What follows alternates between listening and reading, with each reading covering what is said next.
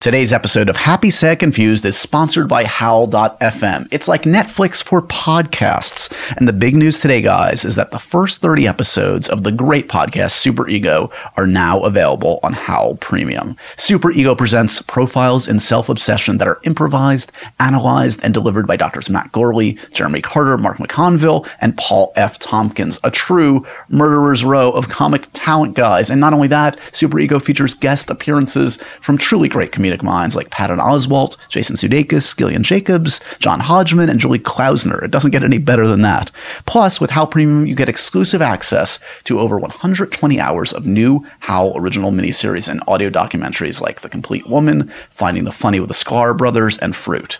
Plus, more than 80 comedy albums are available right now on Howl Premium, plus all the archives from WTF with Mark Maron and Earwolf shows like Comedy Bang Bang and How Did This Get Made, and yes, Happy, Sad, Confused. Right now, you can get all the access you could ever desire to Howl Premium on your iPhone, your Android phone, and on the web for only $4.99 a month.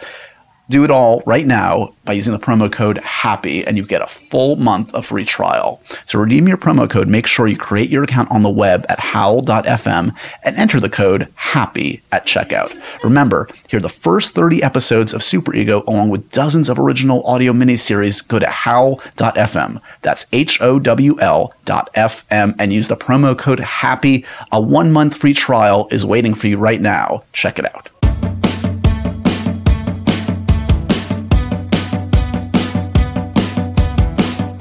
Hey guys, welcome to Happy, Sad, Confused. That's my chair squeaking, not my stomach. I don't know. And that's Sammy. As always, chit-chatting about the exciting podcast that is my weekly conversation with super talented filmmakers and actors, such as this week's guest, Mary Elizabeth Winstead. Mew herself. Well, I don't know if she goes by that. We didn't get into that. Yes. But she goes by Mary, and she's the star of 10 Cloverfield Lane. Sorry, by the way, that this podcast goes up a little bit late this week. Scheduling difficulties, blah, blah. You don't care. It's okay. No, I've had thousands of people ask me what happened yesterday. Well, I did have 2 people ask me. Oh, that's good. Yeah. 2, were they family members? No, Okay. actually not. I had to think about it for a second. No. Yes, but the bottom line is we got a great podcast in the can. I just chatted with Mary Elizabeth Winstead about her starring role in J.J. Abrams' producing effort, J.J. Directed by a great, talented filmmaker by the name of Dan Trachtenberg, his first feature. It's a hell of a debut. It is Cloverfield related. We're not going to spoil anything in this podcast. Don't worry about spoilers, guys. Calm down. It's going to be okay. But suffice it to say, this is a great thriller that has, maybe some relation to the Cloverfield universe. But whether it is a Cloverfield movie or not, it's a great movie. It really is. I'm a big fan of this one. And Mary Elizabeth Winstead is excellent in it, as she always is. You probably know her from Scott Pilgrim. I was going to say, Scott Pilgrim is the best. Flowers. She was wonderful in that. We talk a little bit about that. We talk about a little scene movie, but a real gem called Smashed, which earned her a lot of acclaim. It was at Sundance a few years ago. She plays an alcoholic in it. It's one of her best performances. And we talk about a lot of her filmography in this one. She's one of those actors that it struck me when I was kind of researching her, and we talk about this in the conversation, that she's kind of like Brie Larson. Mm-hmm. She's in that vein where like she has been in studio films, always doing well, and she's done a lot of great indies, and it's like sometimes she's kind of like captured the public eye, sometimes she hasn't, and she's kind of like that one role away from like, she could win an Oscar. I would not be surprised if the right role gets her an Oscar. Basically, she's going to win an Oscar next year is what you were... I'm not saying next year, but I wouldn't be surprised. She's really talented. And Death Proof, we talk about. She was in that, a Tarantino film. I thought you were saying she is. I was she's like, wow. She is invulnerable. That is incredible. Her, but I couldn't. So a very enjoyable conversation with her. I'm so glad she stopped by. Go check out the movie when it hits theaters this Friday. Otherwise... Big day. Movie Award nominations are out. The MTV Movie Award nominations are out, guys. Debuted on MTV's Snapchat Woohoo! Channel that Sammy works on and creates great content day after day. The Movie Award nominations are out. There are a lot of really... I'm pretty psyched. I agree with a lot of the nominations. I think it is a nice blend of kind of like critically acclaimed films, but also, popular films. Star Wars, a slew of nominations. Deadpool has a ton of nominations.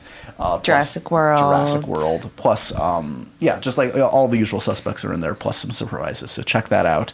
And speaking of Snapchat, we should say this is really the big news, guys. I'm on day 2 of my Snapchat. Joshua Horowitz. Follow me. Is that the right nomenclature? Add me. Add me. Don't follow me. I'm not a leader. Yeah, we're all in this together. Certainly don't follow you. Yeah. But no, add me. Add you, Joshua Horowitz. Snapchat. He's doing so good. Don't say that. You are. Thank you. Yours are very funny. I'm trying. It's a whole new world. It takes a little while.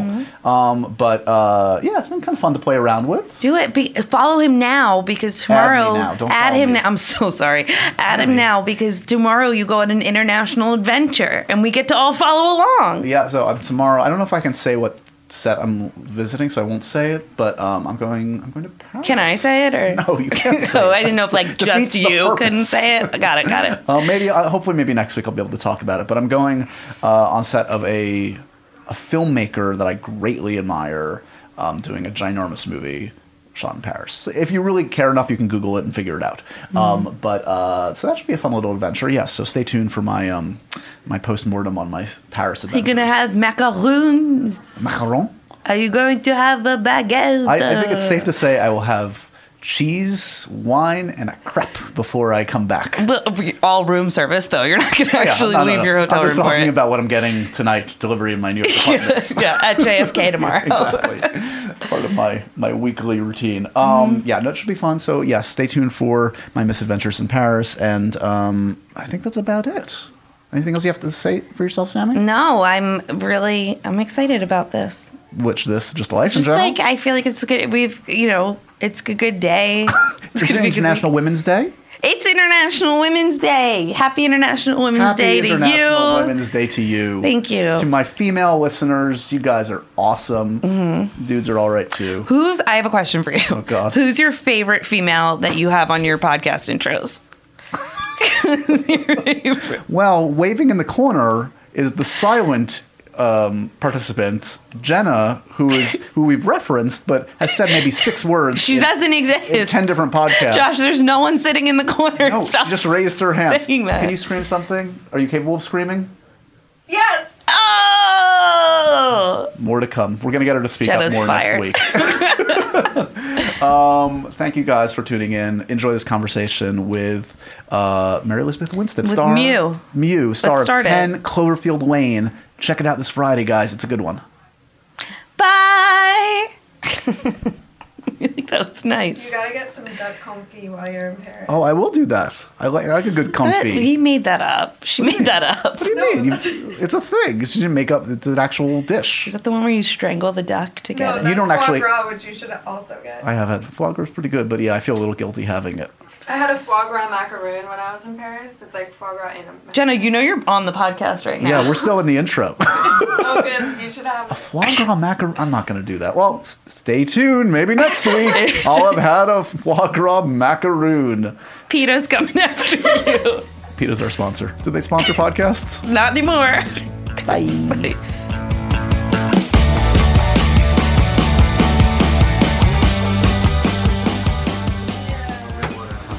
Good. Well? Yeah, all is well. It's busy. It's fun. But it's all for a good cause. Exactly. The cause of 10 Cloverfield Lane. There you go. Do you want to dive right in? Or Let's do it. There's no official introduction. But Okay. It's good to see you again, Mary. Good to see you too. A little bit different than the crazy Sundance experience. I know. Last time I saw you, we were talking about a farting dead corpse. Yep. It's a slightly different plot line on this one. Just a little. To be fair, 10 Cloverfield Lane's really good. It could have used a farting corpse. I know. As all movies could, really.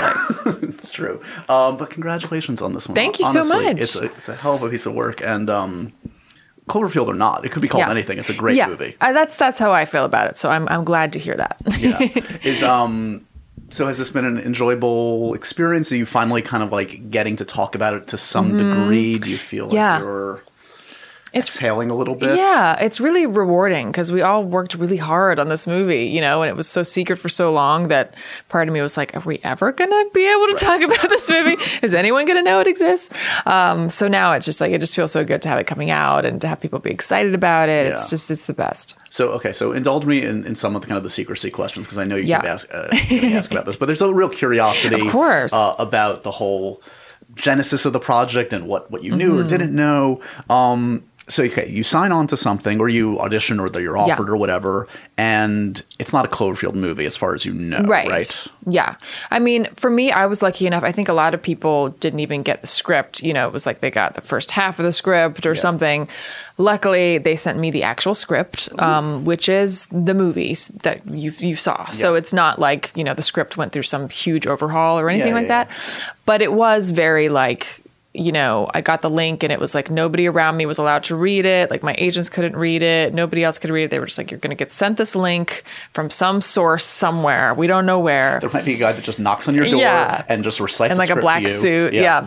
And then once you read it, it's going to delete itself and it'll be gone. And then you have to decide if you want to sort of go in and talk with JJ and Dan Trachtenberg, the director, about it. Right. So I read it, and by very nature, it's just the kind of movie that you know is going to be a secretive thing, because if people find out what happens in the movie, it ruins the entire experience. Totally. Yeah. So I think that was just very clear from the get-go. It was like, this is going to be the kind of movie that you're not going to want to talk about with people, and we're going to make sure that that happens in the way that we present, you know, the movie. And the Cloverfield aspect was talked about, you know, I think in that initial meeting, and talked about during production, just sort of, and the peripheral of me, you know, it wasn't necessarily directly conversations that I was involved in, but the name Cloverfield was like around, you know, it was like, oh, this is sort of in the spirit of that. What they did is what we're trying to do here, trying to do something that's connected in a broader sort of tonal world, if that makes sense. Sure. So I think that was something I was aware of, but I wasn't aware that the title was going to have the connection. So Dan, who does an amazing job directing this, is this his first feature? Yeah. Which is crazy. I know. It's so crazy. Huge talent. Totally. JJ producing it. So like, did you have many discussions with JJ in the early stages? And what is his, like, does he explain sort of like why he's interested in this, or why the mystery is so important to him? I mean, do you get a sort of a peek into sort of his mindset? I think, you know, I've gotten bits and pieces of that as we've gone on in the process. Like initially, for me, I approached it like any other project where my questions were just about the role and his ideas on that and the story, and I didn't even cross my mind in terms of how this was going to be marketed or how it was going to be put out. You know, it's just not, I don't tend to think that far ahead. So now, you know, that I'm going through it, I'm like, oh, this is how he works. Yeah. This is totally, it's all, the reason everything's happening the way it's happening is because that's the mind of JJ, you know. He loves to kind of play with expectations and keep people guessing and not kind of spoon feed the audience, you know. I think he likes to engage them in a bigger way, you know. That's like all the Easter eggs and everything. It's more than just watching a movie. It's kind of an experience that he's creating. Well, and they were such geniuses on the Star Wars marketing campaign. Oh, totally. In a way where it became like almost, I mean, the movie was a great payoff to it, but like the 6 months of trailers and build-up was like almost as rewarding and just so exciting. Because it's just so great. Yeah. No, he knows how to kind of just dole it out in the right way. Genius in that way, which I, you know, having not worked with him before, I didn't know that was coming. And now I'm like, wow, so cool to be a part of this world. It's great. So are you surprised by like the 0 to 60 interest in this, where like one day literally it's like a list on an IMDb that like Valencia, okay, that sounds kind of cool, interesting cast maybe, and then suddenly it's like everyone is obsessed with it. Totally. And even after I knew what the title was going to be, I still didn't expect that at all, because I just didn't know that people, you know, had such a vested interest in that universe. So to me, I was like, oh, that's the title. Interesting. Okay, I wonder what people are going to think about that. And then it was just like, people were like, what? Well, it's kind of the best of all possible worlds. I mean, not to knock on wood, though, as we, you know, talk today, it hasn't been released yet. Obviously, we're hoping that people come and see it. But like, because of this great marketing and because of the curiosity about Cloverfield, it gets people in the theater. Yes. And then you have this great product that will actually deliver upon it. So, I mean, as you well know, throughout your career, you have, the ups and downs when you produce a great product and for whatever reason, nobody sees it. No one gets there. Absolutely. And that's, I'm so happy that JJ's giving this film that kind of platform, and I think that that's really what he's trying to do. He's like trying to create this sort of bad robot world where these smaller genre films can exist and they're going to be good. And the Cloverfield name is like the seal of approval that this is going to be a really good genre movie and it's going to come from this kind of space and it's going to have this kind of feel to it.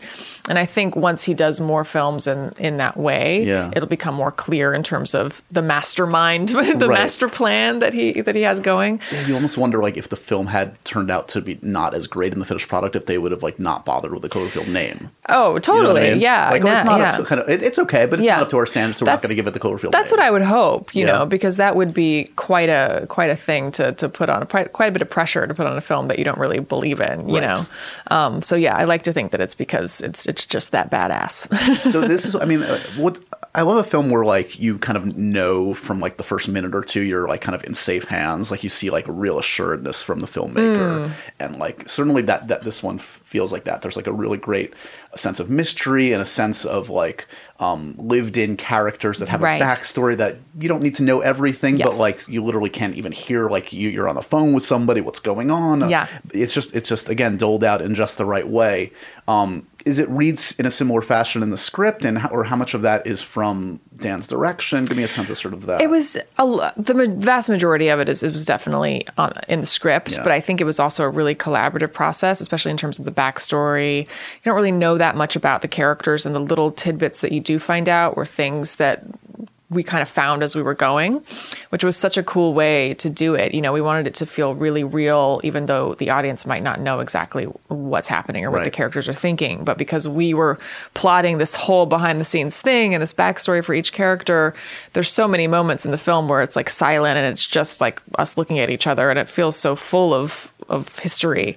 But it's all unspoken, which I think is so cool and so rare for films nowadays. I'm so used to having to say so much exposition about, you know, my whole life story. And with this character, I got to just bring stuff to her, that kind of, you'd let the audience decide for themselves, like, you know, what her behavior kind of means, you know, which I think is just really cool, not holding the audience hand too much in that way. And the character, I mean, and this is not necessarily a new thing for you in that you're playing someone under duress and like it's a stressful situation from the start. I mean, I would think physically that's taxing on a human being if you're like kind of clenched physically, or whether you're literally screaming or you're just like emotionally fraught. I mean, are you at this point where, having done some kind of thrillers and horror films, you kind of like know how to protect yourself and not like destroy your body or brain in some a kind little of way, bit. you know what I mean? Yeah. I think when I first started, especially with the emotional stuff, you know, I was one of those people that would like all day listen to sad music and just like, oh, I have to get in the headspace of this person. And now I'm just like, no, I am not doing that to myself. There are other ways to get there. Yeah, there are other ways to get there in a much quicker manner. So I tend to go for the shortcuts in that way. But it is still exhausting, especially the physical stuff, because in a movie like this, it's not like you're going in doing stunts that you can rehearse and that you can execute in this precise way. It's just sort of like, okay, you're going to get in the situation and then you're going to have to use your body to get out of it. You know, whatever way that means to you, go off and do it. So, and that way, because there's so much emotion behind it, you end up like really hurting yourself sometimes because you're just trying to make it feel real. So this one was, I think, much more physical than anything I've done before because of that aspect, because it was such emotion-based physicality.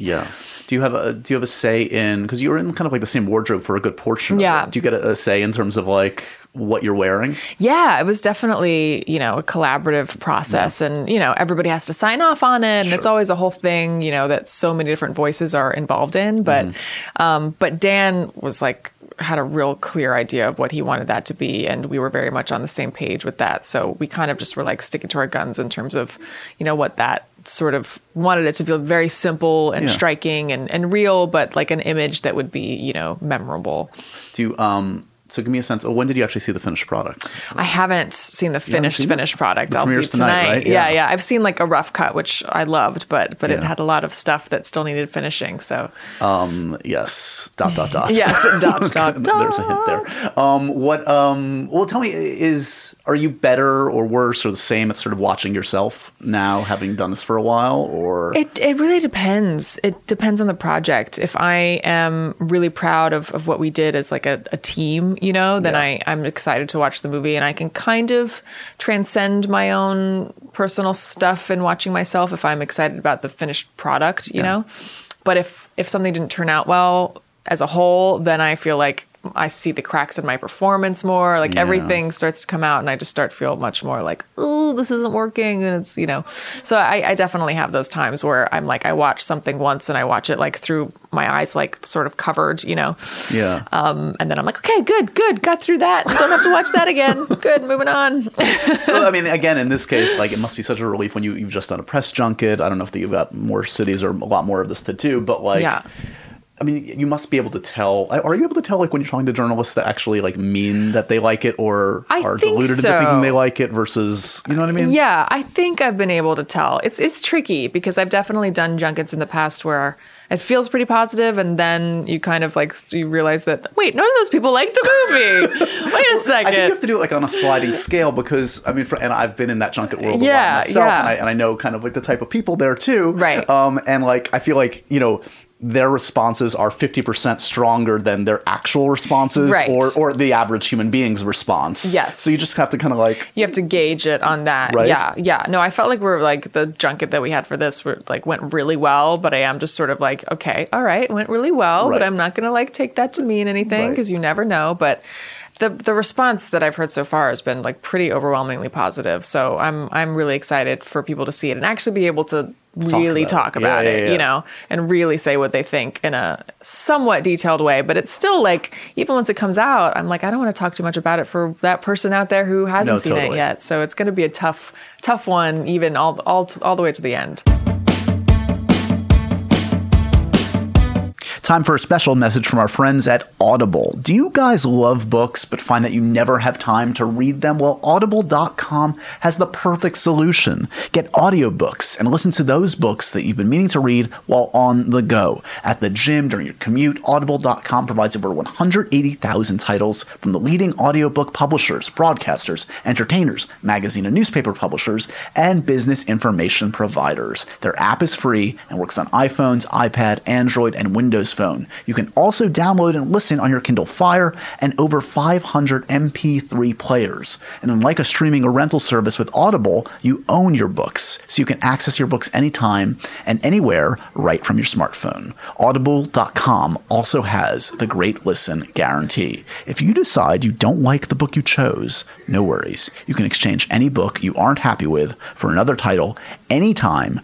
No questions asked. Everybody knows Audible.com is the industry standard for this kind of thing, guys. You can listen anywhere. Listen to all the best books, magazines, whatever you want, anytime, anywhere. Plus, just for listeners, Audible.com is offering a free 30-day trial membership. Go to audible.com/happysad today to start your free trial. Again, show your support for Happy Sad Confused and get a free 30-day trial right now at audible.com/happysad. Today's episode of Happy Sad Confused is sponsored by one of our favorites, Casper Mattresses, obsessively engineered American-made mattresses at a shockingly fair price. And now, guys, you can get $50 towards any mattress purchase by going to casper.com/happy and using the code HAPPY. Listen, you spend about a third of your life sleeping. Let's make sure you're doing it on a good mattress. Casper brings together two comfy technologies together for better nights and brighter days. Latex foam and memory foam. So they've got just the right sink, just the right bounce, no matter how you sleep. Plus, they've got a risk-free trial and return policy. They'll deliver it straight to you. You can try it for 100 days, and if you're not happy, they'll pick it back up. At the store, maybe you get a minute to try mattresses. With Casper, you actually get to sleep on it. It's $500 for a twin-size mattress and $950 for a king-size mattress. Comparing that to industry averages, that's an outstanding price point, guys. So get $50 towards any mattress purchase today by going to casper.com/happy and using the code HAPPY. Terms and conditions apply.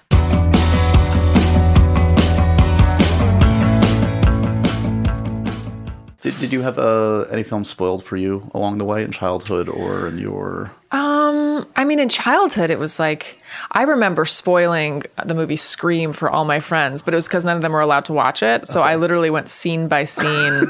You reenacted the entire movie from beginning to end. So I did that a lot with my friends because I was like one of the only kids who was allowed to see a lot of R-rated movies. Just because your parents were cool about it? My parents, well, also because we had a lot of stuff taped off of TV. So I ended up seeing things that I thought were R-rated, but now as an adult, I'm like, oh, no, all the stuff I wasn't supposed to see was edited out anyway. But I was like, I saw that movie, guys. You want to hear all about it? Let me tell you. But we were just such a movie family that my parents didn't, they were just like, oh, I was just watching a movie. They just didn't really pay that much attention. So you grew up in a movie family. Everybody was into pop culture and movies. What was kind of like the stuff that you were exposed to early on that made an impact? I mean, early on, it was like the kids things like Labyrinth, The Neverending Story, a lot of fantasy things like Legend, you know. It's all like it's funny. Like Labyrinth has come up a lot. Like all the Dark Crystal. It's like those like evocative images. Even if frankly some of those films aren't, I would argue, great films. They don't quite hold up. Maybe I think Labyrinth holds up. Okay, I haven't seen it in a while. Okay, mainly because of the Bowie of it all. But there were just so like the types of things that the images that you will never get out of your head if you see them young enough and you see something that sort of it's a little twisted, you know, like the kids movies that were out then. And that's, I think, might be why I'm still sort of drawn to the dark things in that world, because those are the first films I remember loving. Yeah. So when was the first time you saw someone on screen and said, like, I want to do that too? Let me up there. This is going to sound so dumb, but I have a very specific memory of watching Three Men and a Little Lady. Oh, yeah, the old classic sequel. And there was like a little, 7-year-old girl or something who had like hair like me, and she looked kind of like me. And I just sort of started like going through all these thoughts in my head where I was just like, why am I not doing that? I could do that. She's acting. That's not real. She's an actor. Tom Selleck not taking care of me. Yeah. And I just suddenly had this like vision of, that this was a job and that a kid could do it because she was doing it. And I just like, from that moment on, I was like, oh, this is on. I'm figuring this out.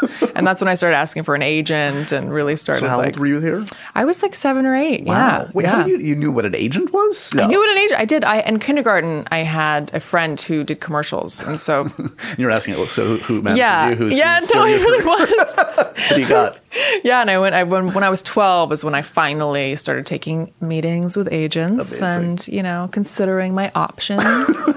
Were there options? There were like 2 agents in town, so I did. I got to choose between. This was Utah, yes, in Salt Lake City. So there was like these 2 agencies. I was like, which one are you going to go with? This huge decision. But did you make the right call? You in retrospect happy? You know what? I think I made the right call. I think it all worked out. I think it was called McCarty's. That was the agency. That was the cool place to be. So what? And your family was supportive. Was anyone else in your family doing anything remotely in the arts, or was my sister was a dancer. She still is. She teaches dance now, and she and I were in dance together growing up, and we were always in ballet and conservatories and things like that. And for me, acting kind of just it was an extension of that. So it was kind of a natural progression. But that's the closest. Everybody else is does completely different things. So when do you get out of Salt Lake and LA or New York? When does that enter? When I was 14, I started working in LA. I sent out demo tapes from all the local work that I had done. Which were what, commercials? Kind of mostly guest starring, because there were some shows that shot in Salt Lake City. So like Touched by an Angel was my first job, and then there was the spin-off of Touched by an Angel, and I did that, and a couple of family movies that shot there, and. So I was able to get enough footage together to start sending to agencies in LA, and ended up, having people offering to represent me. And so I think the first year I went out, I was 14, and I went out for pilot season and ended up getting on a soap opera. And so that sort of made me stay in LA for a while. Right. There's no more soap opera-y name than Passions. Oh my God, I know. It's like Passions. That's how you have to say it, I think. But you wouldn't think that from that name it would be a show about like witches and is that what it was about? And dolls that come to life and like. That actually sounds like my kind of soap opera. Oh, it was insane. But from the name, it's like you'd think it was like it's about, because they were trying to do like a Dawson's Creek. It's like young people who were like in love, but then there's this whole other weird sci-fi like element. It was crazy. You were destined for genre. I think so. Yeah, from the start. So was, I've talked to certainly a lot of people who have like, started out in soaps, and there's like a good work ethic. There's a lot to pick up on that. Did you feel like you were like, this is amazing, or did you were like, I'm slumming it, I deserve better than this, or like? I was a little bit. I actually got out of my contract. Like it was kind of like controversial. I was like, I was on it for a year, and then I was like, I'm You're like done. the cover of Soap Opera Digest. Exactly. Like they were like, bolts, yeah, exactly. hatchets. But yeah, for me, I think it was an incredible training ground. There was like, you learn your lines fast. I just really didn't, for me, you work so fast that nobody cares if you're really doing it well or not. You have to really, I think, be within yourself, like pushing yourself. There's nobody around you that's going to be like, do another take of that. Like, I think it could be better. So I think the people who are really in soaps for the long haul, I really am like, that's the, I don't envy how hard that is, because they have to really, if they care about their performance at all, they're their own kind of, director in that sense. Yeah. That's like the blue collar version of acting. Right. No, totally. Yeah. It's like, it's all up to them. So I kind of wanted to do something else. I just felt a little bit stuck in that. Yeah. So I liked it at first, but I very quickly was like, okay, I got this. Let's see what else is out there. And was that an immediate good decision you felt? Like, were you like seeing other cool stuff, or was it a struggle afterwards? I had one of the things that got me out was there was another pilot that they wanted to cast me, and so it was like this bit of a like push and pull. Right. So I started doing pilots that didn't get picked up, and that was mainly for a couple of years what I was working on. And then eventually I got a show that got picked up, and I did a season of that, which was another. It was called genre Wolf thing, Lake. right? It was a genre thing. It was like, kind of Twilight-y before Twilight. Right. And yeah, I kind of worked a lot in that world up until I was like 19 or so, when I got like my first movie. And then I finally was like, oh, I can do movies now. Yeah. Which was really exciting. And so, yeah, that was the progression. So who's like the first like movie star or actor you respected to a great degree that you were working with that made an impact? Oh gosh. Like, do you remember a moment where like, okay, I'm standing toe to toe with this person and this is crazy? I think it probably would have been Kurt Russell, which was like my first big movie, is Sky High. Yeah. I mean, that was like a huge deal, because I was playing his nemesis in that movie. So to be, and I just thought, I also was just like, I don't think I loved him my whole life. For example, Overboard was one of the movies that my family watched. By the way, he was on the podcast a couple months ago, and it was maybe one of the best hours of my life. Oh, I bet. He's amazing. So not only like to work, somebody that you've grown up watching and you're working with him, and he's one of the loveliest people in the world, but also like so good. Like, even though I was such a fan of his, I don't think I realized how good he was until I worked with him, and funny, and just his delivery was so. I remember doing the read through of that movie and just like crying at his delivery, because he was so funny, and I was like, I had no idea. As I punched the mic, I had no idea that he was like this brilliant. It was so good. So, I mean, in looking back, okay, so something like Sky High, there's Final Destination 3, right? Which is a moment. It's an important moment. Yeah, you're like the for lead sure. in that film, right? Like, what do you like when you look at your career? Do you see like, I mean, this is the kind of thing that like people like me bring up, like compartmentalizing transition periods, or like I move from one level to another. Like, do you see it that way? Do you see like, okay, that's stage 1, and then I move into stage 2? Like, I can see it that way in retrospect now, but at the time, I kind of took it for granted. I was just like, hey, I'm in a movie. Cool. Like, I just really, now I look back and I'm like, whoa, you were starring in a movie. Yeah. I don't think you really realized what was happening. So yeah, now I can see kind of how things progressed in a certain way. But at the time I really was just trying to act. And I wasn't really thinking about what kind of thing I wanted to do, or what the next step was, or how I needed to, sort of take advantage of the moment, or, whatever, all the things that you think about when you get older. And I was just kind of living day by day. I mean, at this stage in your career, do you feel like you're happy with, in terms of like, do you feel like I should be calculated about my career? Do you feel like it should just be a gut thing? Like, do you see, whether it's yourself or other peers, like, that it makes sense to kind of like have a game plan, or is that just fruitless and just like throw it out the window? I really don't know. I'm not really good at having game plans. Yeah. I feel like some days I feel like I should be, and I think, okay, maybe I need to be a little more calculating, and I need to do all this sort of, okay, you need to do this because it's the next step in your career. Right. And there are times when I try to do that, but it's always trumped by the kind of roles I want to play. Yeah. And so that ends up being the thing that gets in the way of that a lot of times, because a lot of times the next level career step is a role that I don't want to play. Right. So that's the thing that's always sort of like thrown me off that path. I would think, I mean, I know you worked with her, and like I feel like you guys have kind of had parallel careers, but what Brie Larson has been able to achieve, absolutely. Like, and frankly, I think like you know, in a different world where Smashed, which got a lot of acclaim, like Smashed is a room, like Smashed could have like been that, you know what I mean? And it was to a degree for you, but like that must be heartening, I would think, to see a peer, absolutely, like go through a very similar kind of career that you've had, I think, and just like sometimes it all clicks, and it's a great movie, everybody sees it, it's your time, whatever that means, and then. Well, that's the thing, is I think for me, I've always kind of, well, not always, but in the past few years, I've realized that if you're a certain level, if you're talented, you know, it all comes down to just being in the right thing at the right time in the right moment. And with somebody like Brie, she's been that good for years. You know what I mean? And she's got everybody being like, this new actress coming out of nowhere, but like, she's been brilliant in everything she's ever done. So it's like something she did 5 years ago could have been her breakout thing, but it turns out that it's this movie, and it's so great to watch her kind of get her due, because you know she deserves it. Do you feel you got your due on Monster Island? You know what? I do feel like it's a really underseen performance of mine, and I'm really glad you brought it up. I'm sorry.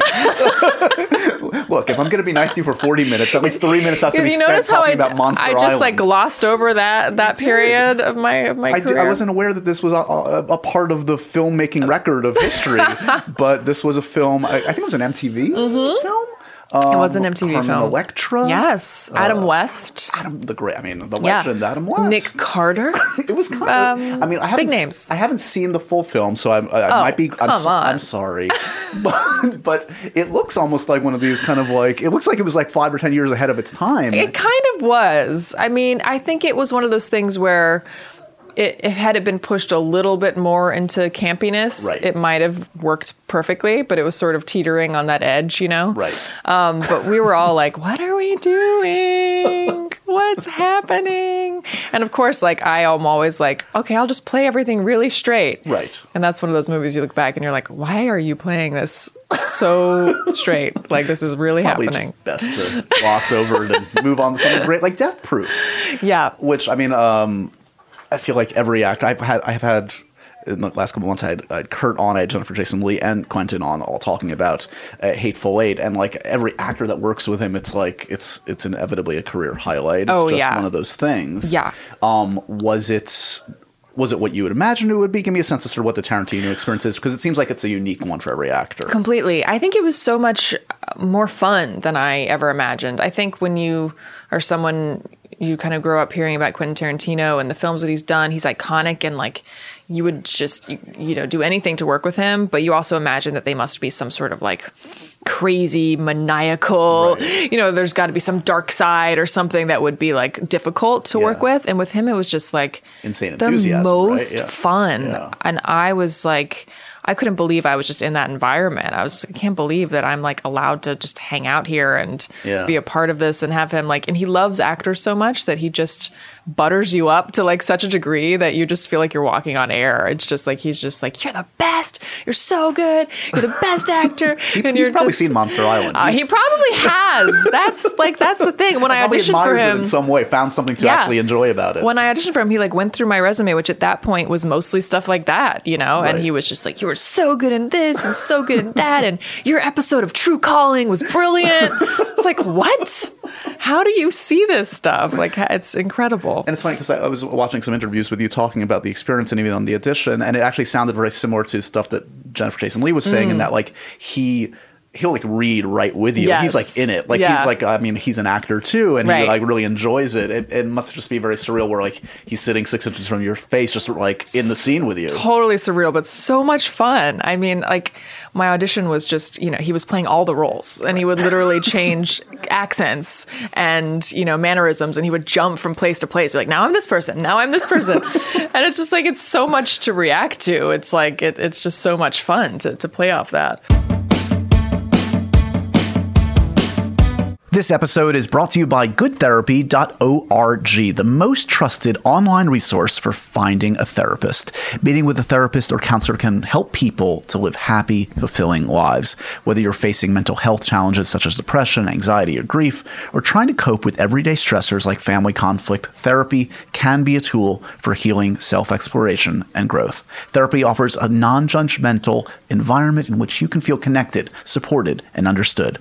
Since 2007, goodtherapy.org has helped millions of people find qualified counselors and therapists. There is hope.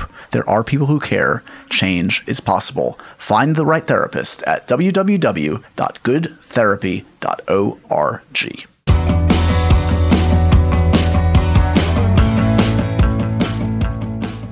Tell me this though. I think you said the odd request in terms of like what you were supposed to wear to the audition. What was this? We were all supposed to wear flip-flops. I mean, so yeah, there was that. This is playing into like a very well-trodden stereotype about Mr. Tarantino. I know. I think he probably was like, didn't know which character was going to get the foot shot. There were a couple feet shots in the movie. Do you feel self-conscious, like knowing who he is and knowing what he? And also, I didn't get to have the foot shot, so I was were my feet not enough? Was it not? I mean, come on. Very particular. Yeah. In retrospect, well, it's two quote unquote big movies I do want to talk about. I mean, Scott Pilgrim, for instance. Before we do Scott Pilgrim, let's do Die Hard, which I think came first, right? Yes, yeah, it did. So, is something like that? Is that a case where it's like it's the right career thing to do, or it's also frankly, in retrospect, was it like also something that felt like something that you wanted to do? Oh, I wanted to. Yeah. I mean, I don't think I got the whole script when I auditioned, so I don't think I had a full picture of what it was going to be. And I was cast just based off of my like pre-read tape. Like I didn't meet anyone. I just went and auditioned and did the role. But I remember once I got the part, I like immersed myself in the Die Hard, where I was just like watching Die Hards all the time. I just really wanted to take on his, I wanted to really seem like I was his daughter, That's awesome. Yeah. And I loved it. I because I had seen those movies growing up, but once I got into it and was really like, thinking of myself as part of the franchise, like I was so proud. Like I just thought it was the coolest thing. Is there any talk of you being in this next? Like no, and I don't really know. I know. I guess it's kind of a reboot, right? So it won't be. Well, it sounds like it's going to be half and half. Okay. I think you're going to see him in present day, but there's going to be there is going to be present day stuff. Yeah, that makes sense. Yeah, no, I have not. I have not heard anything. So Scott Pilgrim, which I think that's probably the first time I interviewed you, was at Comic-Con, which was this infamous Comic-Con, right? It was like you guys like... It felt like a moment. Rock stars of Comic-Con. So, I mean, and I love that movie, and a lot of people love that movie. Give me the high and give me the low of that process. Because it seems like there were big highs and some lows, too. Comic-Con was that was such a high. I have never experienced anything like that before. It did. It felt like we were rock stars and people were so freaking out over the movie. And, we premiered it there, and then Metric came on stage right after and performed a concert, and nobody knew that was going to happen, and the crowd went crazy, and it was just such a like energy that I think we were all like kind of the cast, we were talking to each other, especially those of us who hadn't really been that much in the public eye before, and just being like, you guys, our lives are about to change. Let's all remember this moment forever. Yeah, exactly. Don't change, guys. Stay the same. And then like, the next day or a couple days later, it came out and the numbers were really, really low. And I remember kind of them like hearing at the premiere, there were like whisperings that were like, it's not really looking good. And I just remember just being kind of thrown like, wait, after that crazy experience, like people aren't going to come to see the movie. Yeah. Surprisingly, I wasn't that upset. I don't remember feeling really that terrible about it. I think we all loved the movie so much that was really the reward. You know, it was such a cool movie, and everybody who saw it loved it. And I just don't think it was also pre-social media. You know, it was like right before that, so there wasn't. I think maybe if it happened now, I'd be a lot more devastated because there'd be so many more like think pieces and talk, and it would just be such a bigger conversation. And then it was just kind of like, oh, well, that sucks. Moving on. It just wasn't that much of a thing. It's funny. I've read this a few different times in reading about you. People have like described you in your career sometimes as being the best thing in not great films.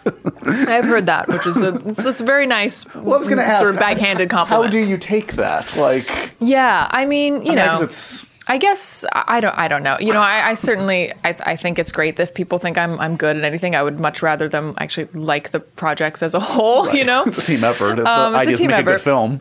And you know, a lot of times I disagree because I really love a lot of those films that people are referencing. So it's, you know, it's a personal taste thing. But hey, if you like me, thanks. I'll take it. I'll take it. I referenced Smashed, and you know, that's one for anyone that's seen that they know what a special film that is. It is. Yeah. But it's remarkable. It's like another one that's like shot in 19 days. Yeah. It's just like it always boggles my mind, like the inverse proportion of like something that could be so beautiful and so profound that is like a relatively small snippet of your life. Totally. I know. It's kind of crazy because that had such a huge impact on my life doing that movie. Absolutely. So the Sundance experience, I think I talked to you at Sundance for that, I remember. Did it feel like that put you in kind of like a different... I mean, just different offers, different perceptions of you. Definitely. Of what you can do. Yeah. I mean, before that, I don't remember.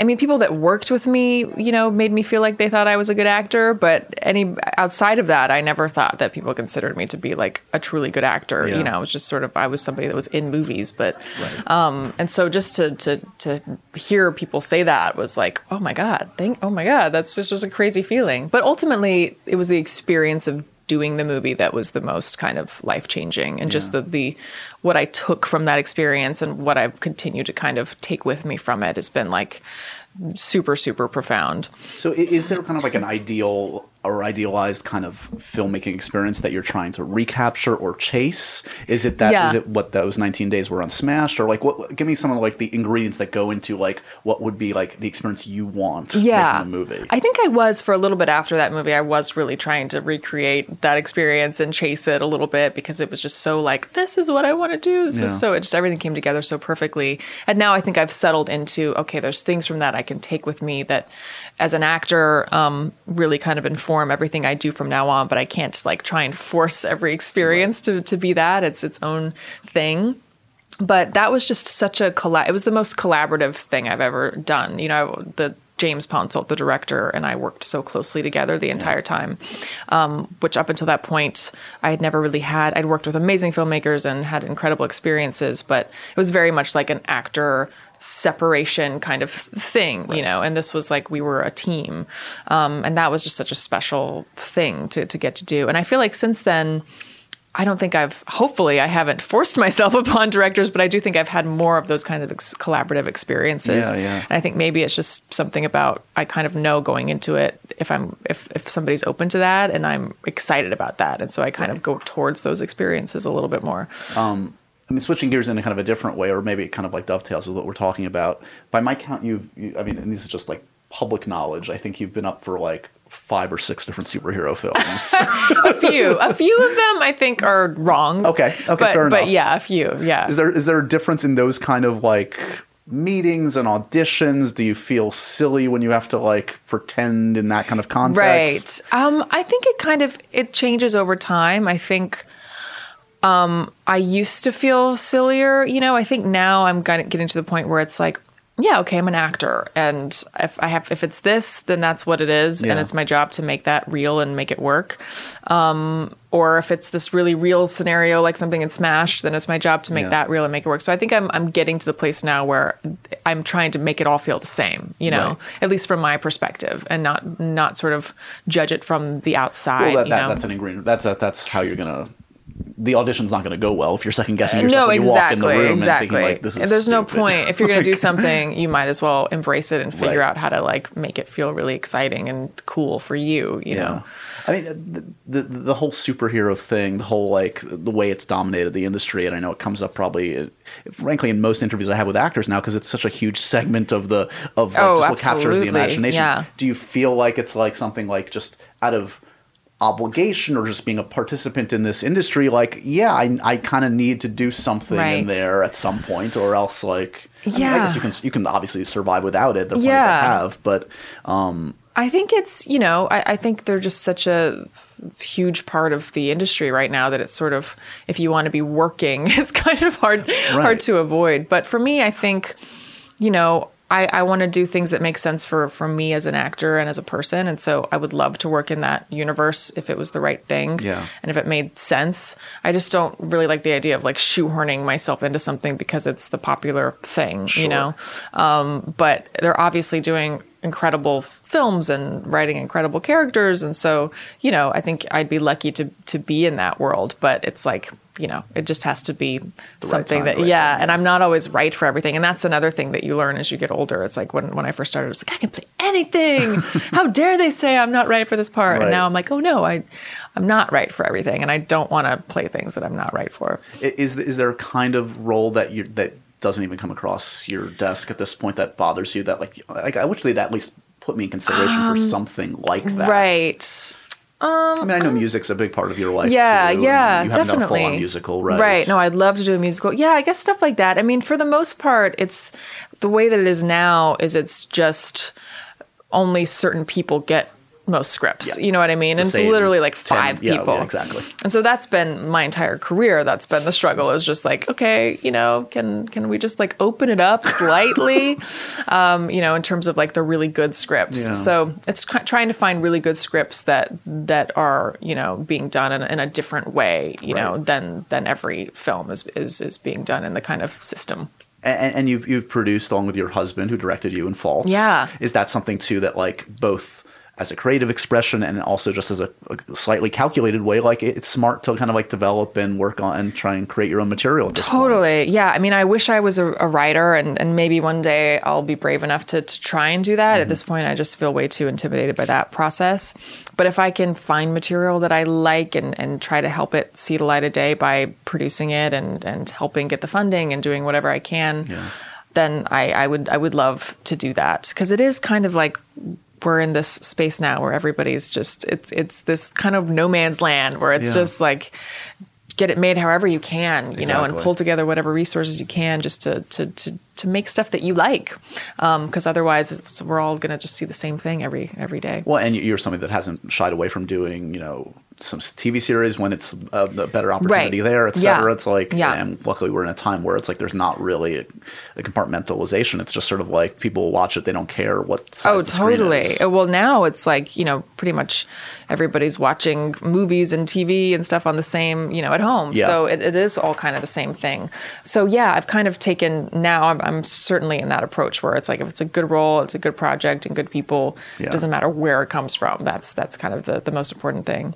Do you like and appreciate kind of like your level of fame? Because I would think like you probably get recognized, but it's not probably like overwhelming where they're like impacting your life in a negative way, I would think, right? Yeah, absolutely. No, I think I'm kind of in the most ideal place in terms of that stuff. And I do really like that. I think the worry in that is like, how do you maintain that? Like you kind of are like, oh, well, can you stay at that level or do you have to go up or down, you know? Right. So that's the one thing that does cross my mind sometimes is like, you know, I don't know if I can always be in this perfect zone of working and also being anonymous, you know, but it is a great place to be. In our remaining time, I've got this weird, sketchy Indiana Jones fedora filled with like really weird questions. Not weird. Some are okay. Would you mind pulling a couple out? Sure. Let's see. Oh boy. What's in your innermost weird thoughts? Oh my gosh. We're going to get deep. I can feel it. Harry Potter or Lord of the Rings? Harry Potter. Okay. I'm not like a huge like Harry Potter, you know, I didn't like read the books or anything, but I really like the movies. Okay. I love Daniel Radcliffe. I mean, if he's a farting corpse or not. yeah, I'm going to go with Harry Potter on that one. We should reference that Swiss Army Man. Do we know when it's coming out, by the way? I don't think it's been announced, so I'm not going to say, but it's coming out. A24 bought it, which Great is studio, so cool. yeah. So yeah, I'm really excited for that. It's they're so, Paul Dano and Daniel Radcliffe are so freaking good in it. It's gonna be great. It was quite a premiere to be with that audience and just like ride it with them, and like there are moments in that film that are transcendently awesome and insane. I know. I mean, what's so great about it is like it's just taking all the gross things about humanity and just making it beautiful. Yeah, it's shot beautifully. It's the music, everything. One or two more, maybe. Oh sure. Okay, let me get down here. Let's see. Were you ever grounded, and for what? My family didn't really do grounding so much. You would just get that whole like get yelled at and be told that they're disappointed in you, which is kind of worse than anything. The worst thing I can remember is actually when my friend's mom got really mad at me. And I did this horrible thing. I think I was like 13, and I was staying with them for the weekend. And they like went to church or something, and I wanted to like meet up with a boy. And so I said I was sick and that I couldn't go with them to church. Right. And then and I went off and like met up with this boy and whatever. And then something happened. They came home early for some reason, and I wasn't there. And her mom was like terrified that like I had been kidnapped or something. And so my friend had to tell her, because I told her what I was really doing. And so it all came out, like she's with this boy. And I remember I actually cried. Like I came back to the house and she was crying because she was so worried about me, and she was like so disappointed. And I was just like, I was like, so the guilt. Oh my God, the guilt. I was just mortified. And so, yeah, like I was like, I am not doing that again. And you haven't done one bad thing in your life Never since, again. luckily. That was it. That was the last one. Good girl. That was the last thing. Good girl growing up. How about one more for the road? Okay. Finish strong. Favorite book? Oh my gosh. That is really Was Monster tough. Island based on a book? You know what? I think it was. I think it was a Nobel Prize winner. Oh my God. I go back to like childhood things like The Secret Garden and Alice in Wonderland and things that like really affected me when I was really young. And those are the ones that I get like the special editions of, Nice. and I have all over my house. And so, yeah, I mean, I'm not going to say something like War and Peace or whatever, because that's not true. It'd be more of those kind of childhood favorites. That works. That totally works. It's always a great pleasure to see you. I always enjoy seeing, you're always great in everything, whether it hits with an audience or not, and this one will, because it works just in like as a great piece of filmmaking. As I said, I'm really impressed with all the performances, but also Dan Trachtenberg is definitely director to watch. One to watch for sure. 10 Cloverfield Lane, as if I have to tell everybody, is coming out in a couple days. Check it out. Mary Elizabeth Winstead, it's good to see you. Good to see you too. Thank you so much. Next time.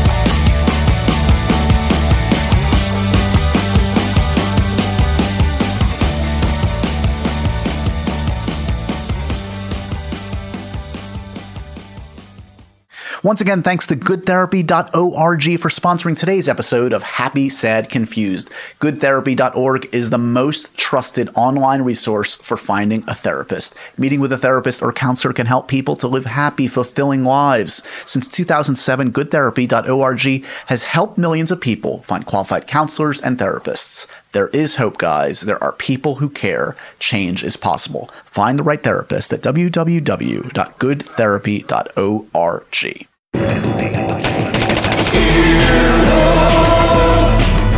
This has been an Earwolf production, executive produced by Scott Aukerman, Adam Sachs, and Chris Bannon. For more information and content, visit earwolf.com.